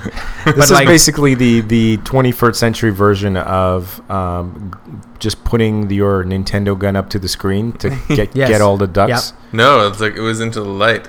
Right, because it was a light gun. Was it light? Oh, I didn't ever caught on to that. So you just go into any lamp, and then it just diffuses it around the entire room. All the ducks go down. Yeah. This is you remember Captain Power? Captain Power and the Soldiers of Tomorrow or the Soldiers of the Future? Oh yeah. Which is they're remaking it. So Canadian sci-fi show, first toy to ever offer interactivity with in space, like in 3-dimensional space. Well, what would happen, in fact, is that the show would be on, And it was, and you could like rudimentary 3D shoot things at the TV or something. Well, like because the characters, the evil like robots that were in very rudimentary, flashy spots. They had flashy spots, and then if you bought the toys, you could shoot the TV, and then there was some sort of interaction there. Yeah, this would be this would be like the grandfather of Pokemon Go, right? Mm-hmm. And what was interesting about this is that I was too poor. We were too poor to buy the Captain Power toys. But you'd still watch the show. Well, my mom bought... I watched the show. And my mom bought me a set of Photon, which is... So the big game was laser tag. And laser tag was the expensive one, right? And the kind of off-brand sort of... if you couldn't afford laser tag, you could get Photon, which is weird because Photon came with much cooler gear. But it was the same concept. You wore like a chest piece, you wore like this big space helmet, you had a gun, and then you could shoot each other in the chest. So she got you that, but she couldn't get the things to play Captain Power? No, because she got a deal on the Photon. Okay. Because it was, right. Yeah. And then, again, this is another story for another time, but I met the guy who created Photon. You should have him on the show. I don't know where he is. I don't know, but he was a genius. I'll another story for another time. Yeah. So anyway, I figured out that the Photon gun could interact with Captain Power. Because it was basically, it had to be all the same technology, right? But it was really, so I would just be like firing at the robots on Captain Power. Okay, so you're saying that this is driven by like an exercise motive. Yeah, that's absolutely. Did you get that impression, Richard, from the way that this has been sort of rolled out? Oh yeah, it's built into the mechanism. Yeah. Are you playing? Yeah. Well, I mean, I'm in that domain a little bit, so I need to understand it as a phenomenon. So so I'm playing it. Definitely, it's built into the mechanism. You need to you can't walk around, you can't play at a standstill. You need to explore the physical space. It plugs into Google Maps, and then wherever you are, like you can't just sit on your ass and do this. No. In fact, if you sit on your ass and do it, I could sit here and one might show up in the kitchen, and then I'll catch it, and then nothing else will show up for hours. Okay. Yeah. Whereas I could walk 20 meters in that direction and find 2 or 3 others. Right. So it's excited by movement. Yes. So it's made by Niantic, who, if I'm not mistaken, was affiliated with Google when they were originally doing Google Maps, was part of the actual mapping software company. And Niantic previously had a game called Ingress, which essentially had the same interface. You would be an avatar on a map and you would walk around, and it would be your map. It would be whatever city you're in, or if you're in the middle of a park, it'll show you as being in the middle of a park, or if you're next to a body of water, it'll show the body of water and stuff. And Ingress, there were 2 factions, and essentially you were all hackers, and you were trying to hack these sort of data nodes for your side and defeat the opposing team. And as you got to these data nodes, you could collect hacking tools from them. And Pokemon Go essentially works the same way. You walk around, and there's all these landmarks which are called Pokestops, and you activate them when you're close enough, and you get items from them, like Pokeballs that you use to capture wild Pokemon, or potions that you use to heal your guys who take damage from gym battles, or egg incubators, or eggs which you can incubate. This is the part where I'm not clear about. Yeah. So when I see 50 people all huddled around okay, I can park, explain that. So isn't there just one Pokemon there? No. So here's the thing. One of the things that you can get is a lure, and the lure will draw in nearby Pokemon, but when you activate it, it won't just bring guys from the area. It'll just bring guys that would not otherwise be there. And when you go to Cabot Square, for example, there are a bunch of Pokestops, and Pokestops are generally landmarks. So in my neighborhood, they're mostly public art, like graffiti and murals, or statues, or the metro station might be one, things like that. So I'm guessing the Mount Royal is a big hotspot, or yeah, Mount Royal, Olympic Park, Botanical Gardens. Cabot Square just happens to have a bunch that are really close together, and essentially sort of right on the northeast corner of where the old Children's Hospital was before it moved to the Glen site. And And so people go there because there's a bunch of spaces that are next to each other. So without moving, you will have access. You can basically drop a lure at each one of these places. And without moving, which sort of defeats the purpose, frankly, you will be able to, your radar will pick up all of the Pokemon that come to those individual spots. And one of the other things about the game is that the more GPS signals that they register in the same place, the higher quality, like the stronger the Pokemon they'll send, the rarer the Pokemon they'll send to that area.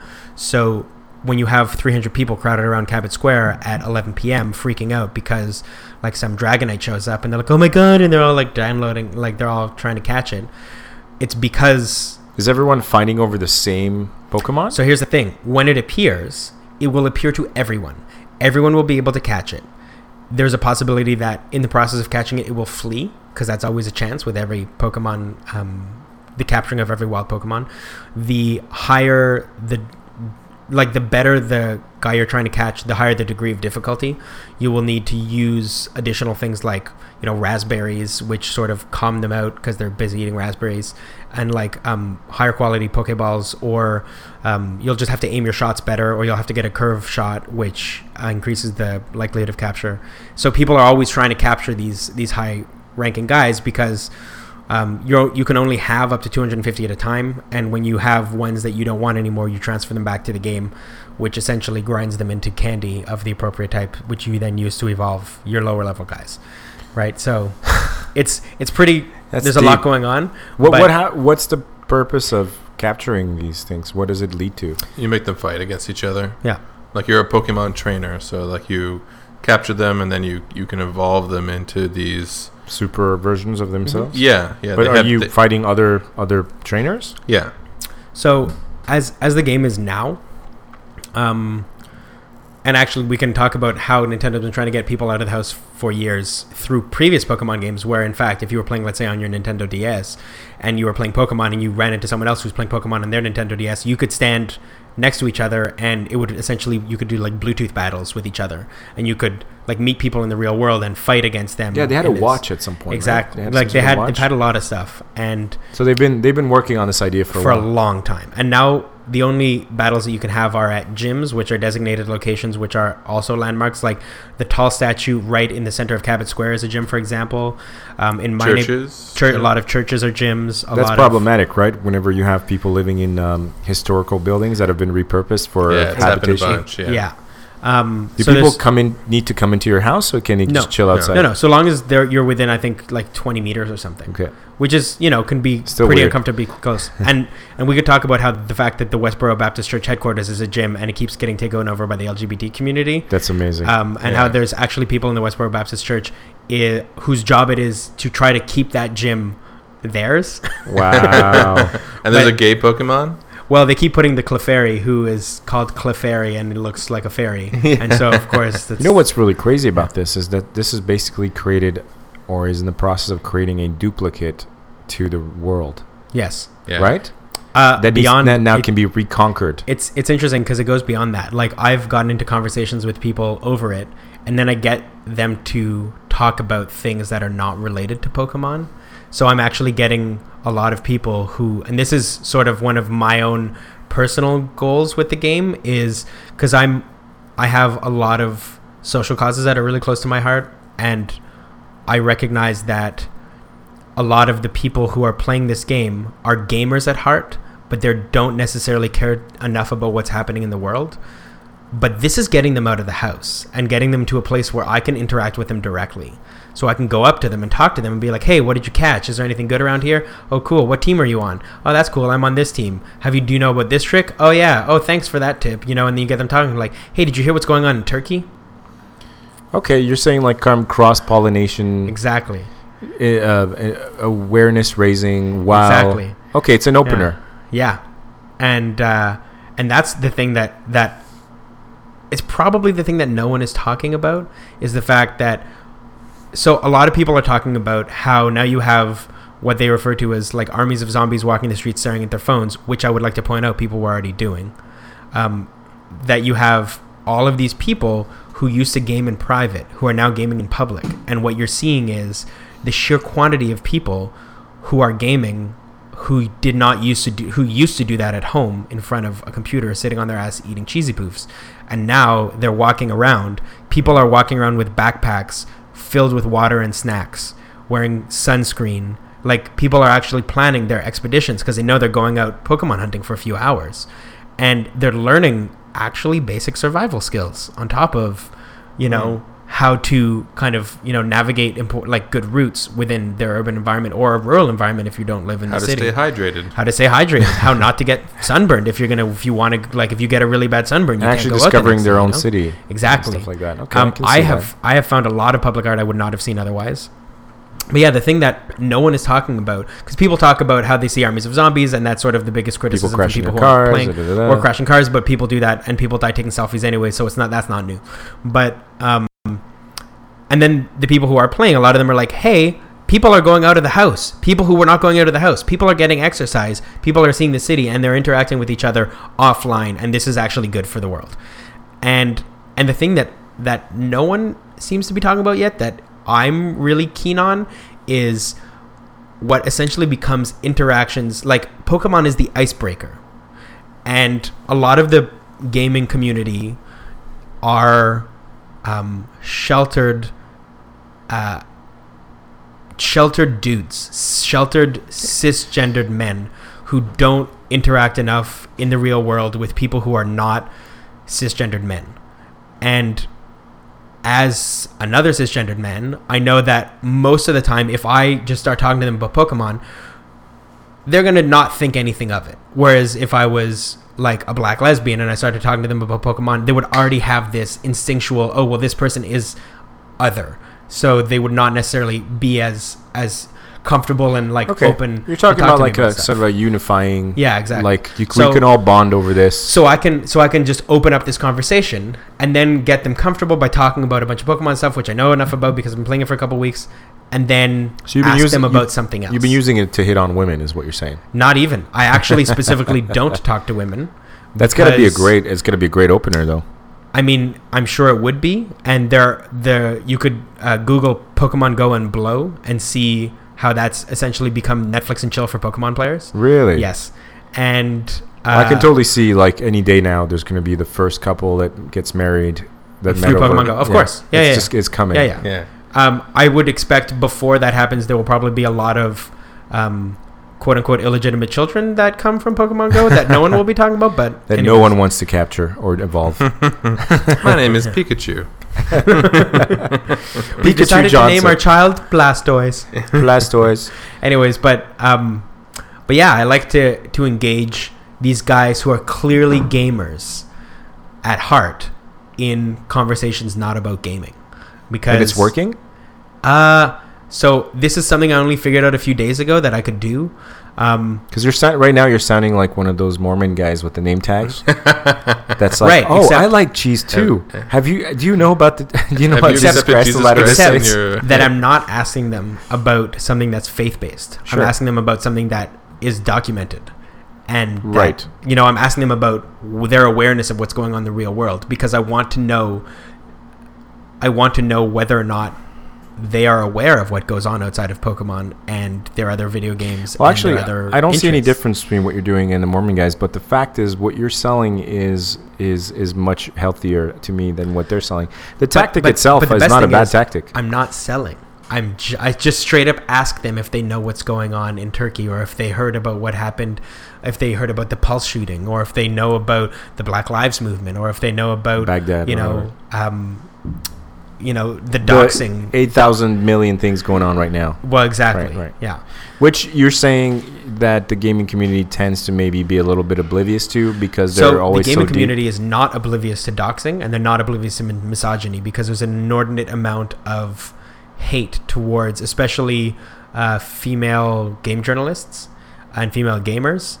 But in order to get to that subject, you can't broach that subject first. You have to lead around to it from something that both sides can essentially be neutral about.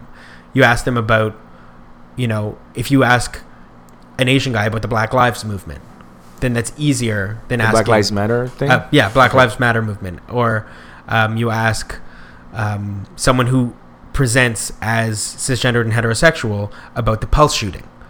Then you can ask people about things that they don't necessarily present as having a clear one side or the other side about, and you get them talking to them. And I don't know how much. These are just things that you've wanted to engage on. It sounds like it's things that I generally want to engage people. You want to engage on people with people regardless. Yeah.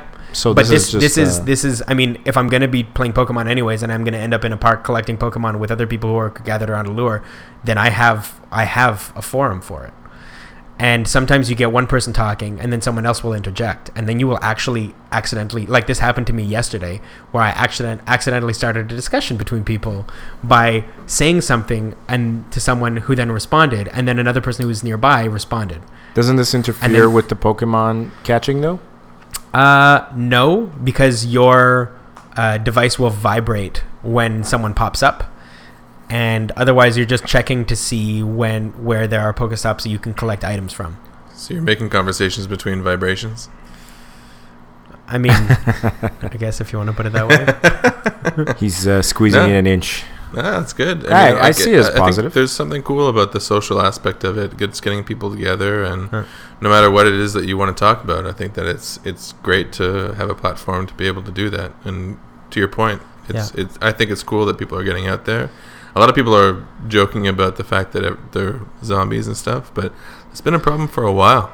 There's actually it's been a problem it happened here in Montreal, where some poor lady walked through between two metro cars. Young girl, yeah. And I see it all the time. Even just walking down the street, it's a problem. We've all done that, where someone's coming the other direction, looking at their phone, and you're like, are they going to move?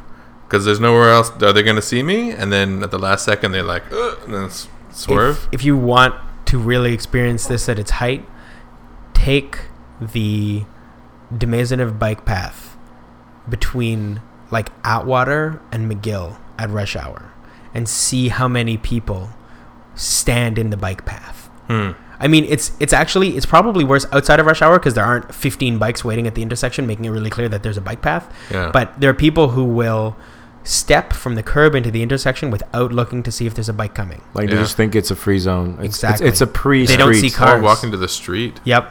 Yeah.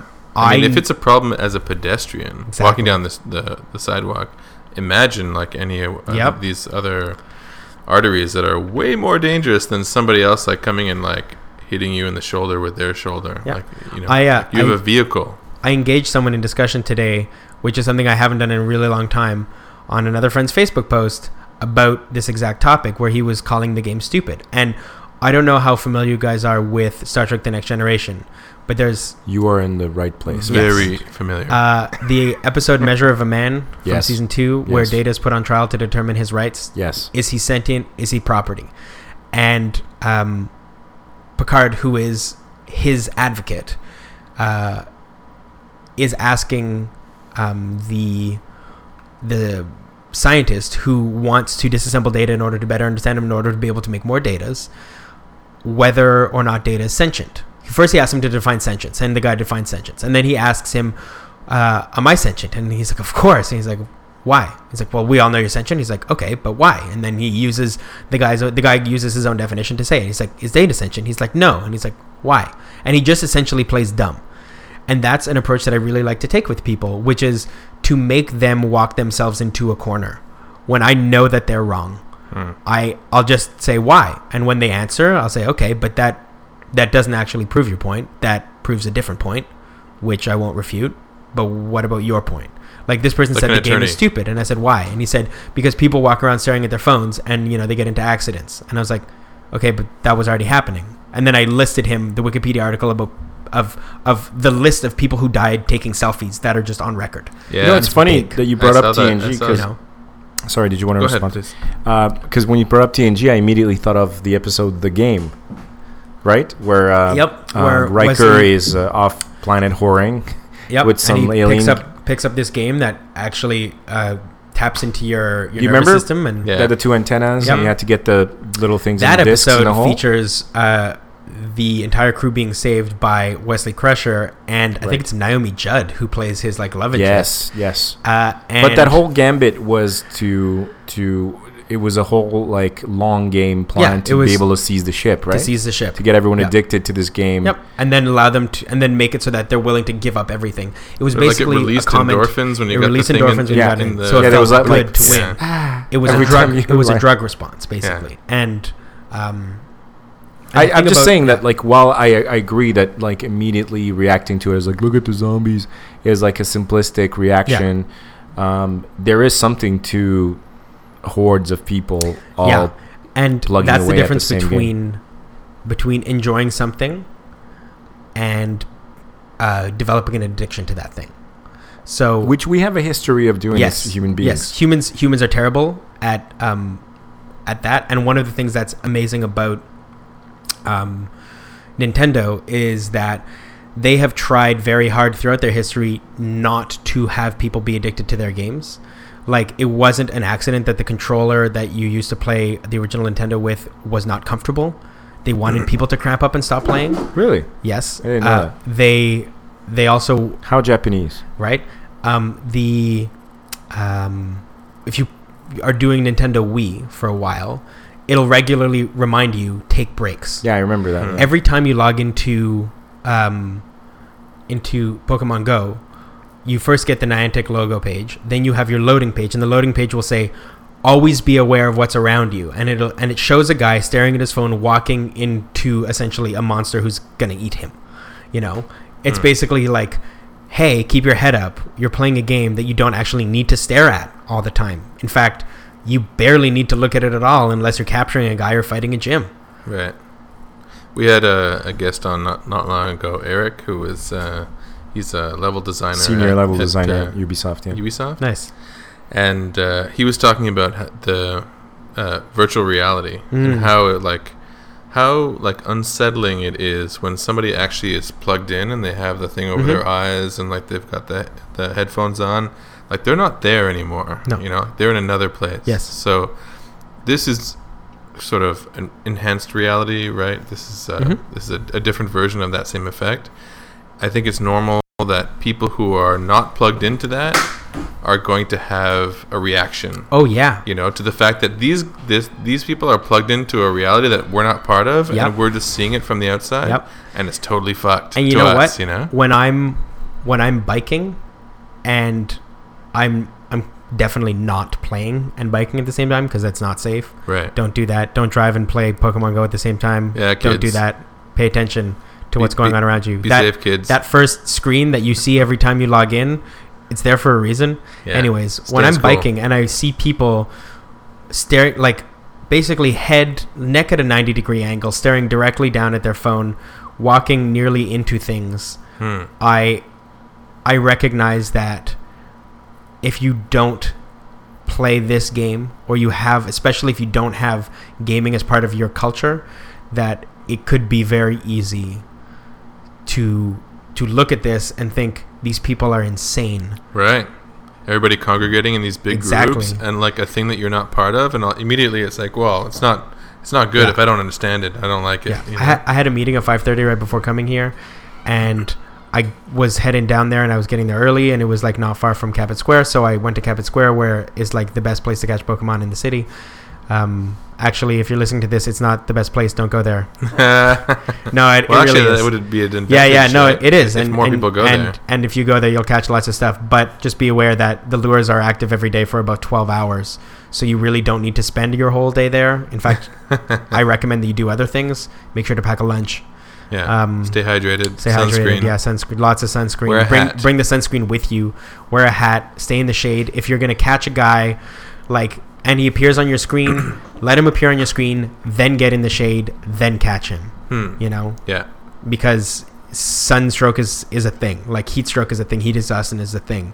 And the last thing that maybe to you guys. I'm just kidding. Well, especially for people who are used to playing video games, and who are home, who are couch potatoes, you know, who are not strangers to being in front of the same screen for 6 hours until their eyes bleed. You know, I'm surprised that more people haven't had like dropped heat exhaustion or like it's coming, or just like definitely horrible cramp or something. You know, if people are walking into, I just watched a video today of a guy who, while he's explaining what he's catching, like walks into a lake or something, like, oh yeah, and he'll like I've seen the joke stuff where like, people are walking into posts and stuff. No, the guy legit walked into the body of water. He's like, oh, look at that. Oh, okay.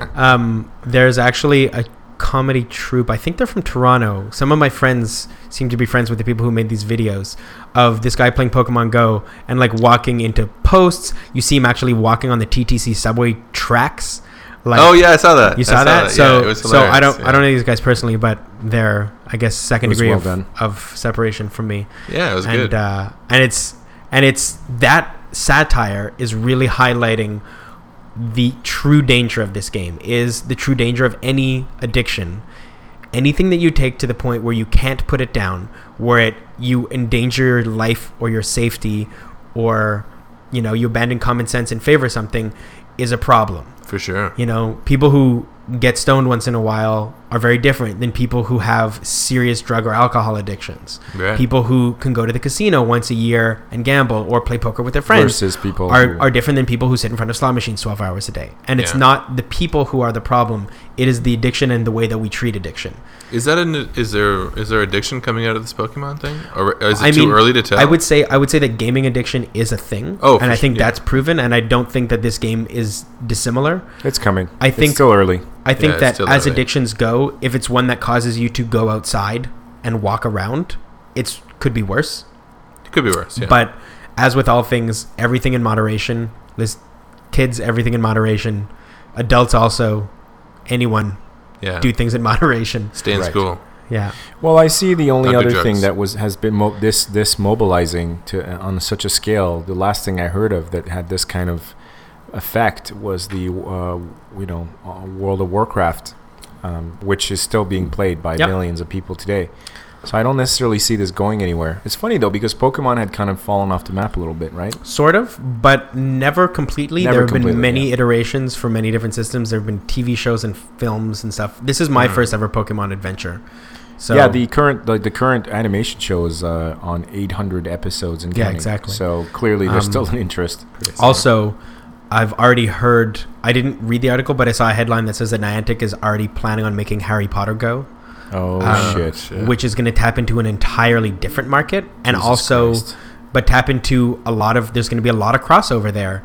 And if you think about it, walking around the real world and collecting spell components and then having to go places and battle like your wizards against other people by casting spells, but actually, casting spells in real life is going to attract a ton of people. And finding like secret places by going through this particular alley. Exactly. And I think what the real danger of this is. This, I think, it ties into something you pointed out many times in this podcast, is the North American do the strict minimum work culture, where people are kind of just getting by. Most people are just kind of doing their job as little as possible, and then the phones are kind of already becoming a problem in the workplace, where people are fucking around, they're being banned. Listening to podcasts while they're working. Exactly. We love you guys. We love you guys. Keep doing it. So long as they're able to work. Yeah. But I'm just seeing like that's what it's going to maybe light up. Is it's going to get all the people fucking around caught first. Yeah. Right?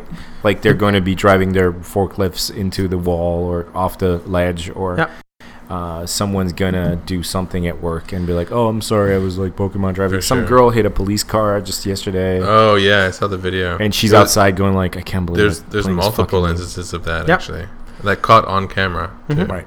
The thing is, you can't catch anything if you're going more than 10 miles an hour. Right. So she didn't hit that police car that bad.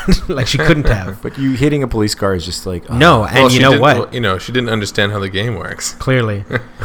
That's the thing, though, is that, you're talking about like sort of helping break the isolation of gamers and bringing them out of the basements and stuff. But and forcing them to interact in the real world. But you're kind of trading in you could say that they're trading it in for another type of obsession, which is healthier. Sure.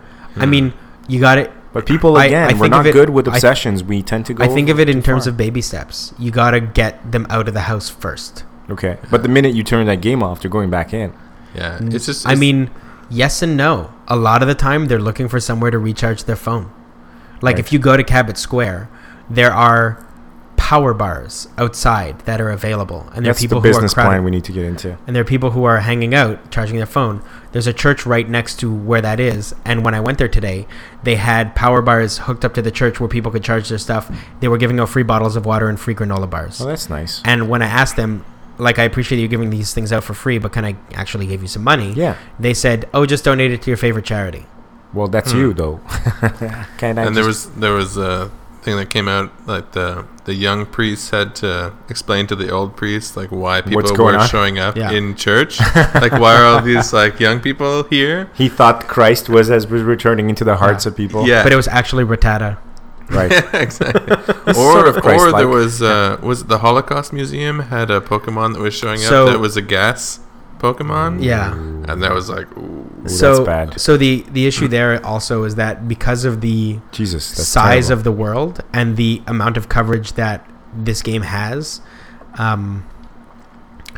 clearly they don't go and handpick every single location. Yeah. But instead they have an algorithm that's based on how popular locations are and, you know, what So things if it's are like rated a as. Gay bar toilet. There's probably some Pokemon in there. So I mean, they spawn everywhere. If it's just a a bathroom, popular spot. the gay bar itself might be a Pokestop. In fact, I went to an event, a board games event in the village last week, and the cafe that we were in was a Pokestop. And since a bunch of the people who were at the event were Pokemon players, after we played a couple of board games, we took a break. We dropped a lure on the cafe and spent 30 minutes collecting all the Pokemon that showed up because we happened to be there together. Okay, so it kind of created like a thing. Yeah. I thought we're just about a week and a half ago, scratching the surface on this. I was hanging out with a friend, and we went on an 8K walk while chatting because we were like, hey, let's go catch Pokemon, rather than sit at home and chat or sit on my back terrace or go to a bar terrace and just sit on our asses for 2 hours. We walked around for 2 hours catching Pokemon, and we caught all kinds of stuff, and we got to know each other better, and we just had like a good time. And it's that I think that a lot of the people who see the zombies overlook is the fact that there are zombies who are going to sit at home and now you're just seeing them in the light of day, and there are other people who aren't zombie-esque in their gaming, and those ones are also getting something good out of it. In fact, my good friend suffers from social anxiety but is also a gamer and has been somewhat depressed for the last few months, and through this game has been going out, has been going for walks, has been meeting people through Pokemon, has been getting past a lot of his own anxiety and feeling really good about something. And I know that he takes it really hard when people are shitting all over the game because they don't see how important it's been for him, for other people who are in his situation. And certainly this is nothing new. I mean, gaming has been has huge therapeutic applications. Yeah. And just getting outside and doing things as well has like an enormous impact on, just like the stuff that rushes through your body, like as you're just getting additional exercise and additional exposure to like sunlight and fresh air, and it has the potential to have a great impact on mental health for particularly individuals like your friend. Yeah. I'm wondering if there's got to be terrorists playing this. Oh yeah. Oh, there's people who are luring people in and trying and like robbing them. Yeah, robbing shit. them. Yeah, Sure. That But I'm was talking an about early like this game actually like fucking up ISIS, right? Like this, like they're just like not wanting to go fight anymore because they're like, well, we need to. Or we make like their home base like a Pokestop and put all the great Pokemons there, and they just get like overrun by gamers. just hipsters are like elbowing terrorists out of the way. Like, excuse me, I need to get this thing. There's a Charmander. Yeah, Allah. Yes, Allah is great. Yes, I need to get not Allah, Abra. I'm trying to catch Abra. I'm here for Abra. Wherever, I don't care about anything. Here's a bottle of water. Like, just it distracting everybody from whatever the fuck is going on, and making them engage in this polite conversation. So actually, I've actually thought about domestic terrorism and what this game could do to domestic terrorism, because a lot of domestic terrorism is perpetrated by exactly the demographic of people that make up a lot of these kind of shut-in gamers, and the fact that they are not able to stay shut in while playing this game, and I thought about how engaging some of these people in conversation could lead you to kind of discover, some messed up things that they are thinking about or talking about. You are also fucking sold on Pokemon Go, my friend. I mean, you're evangelizing. I hear you. But I mean, I did also point out the dangers with it, which is addiction, which is the danger with anything else, and the addictive qualities of this game. The scariest result to me is the possibility that people will endanger their lives, right, or endanger other people's lives. But that's happening anyway, as you said. That's happening anyway. Right. People like I remember a text. It was probably about 4 or 5 years ago.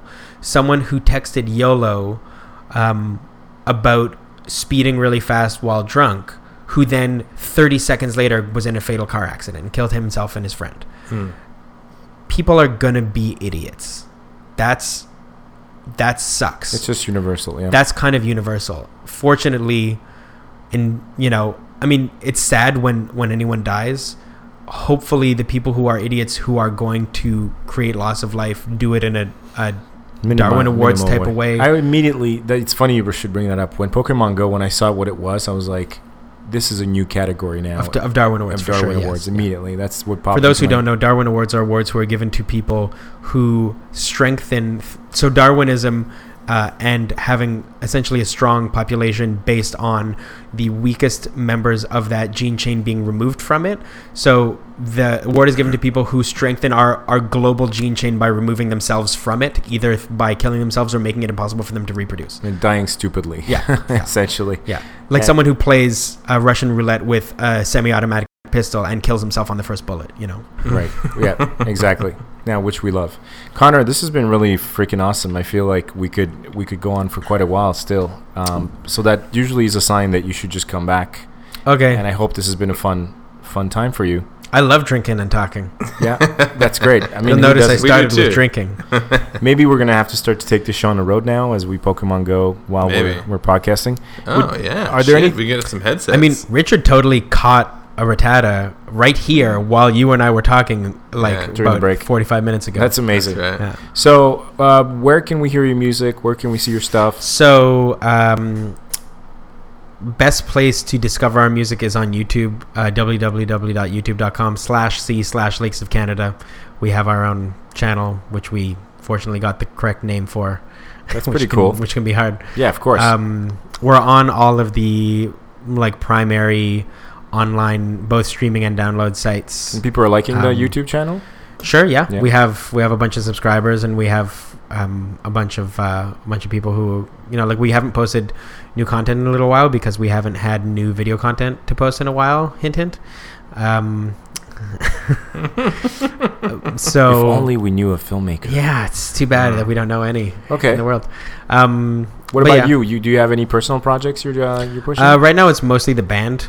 I'm putting a lot of time into that because I want to make new material. Now that we have this publishing deal, I want to get on. We're already writing our next record, so focusing more on that.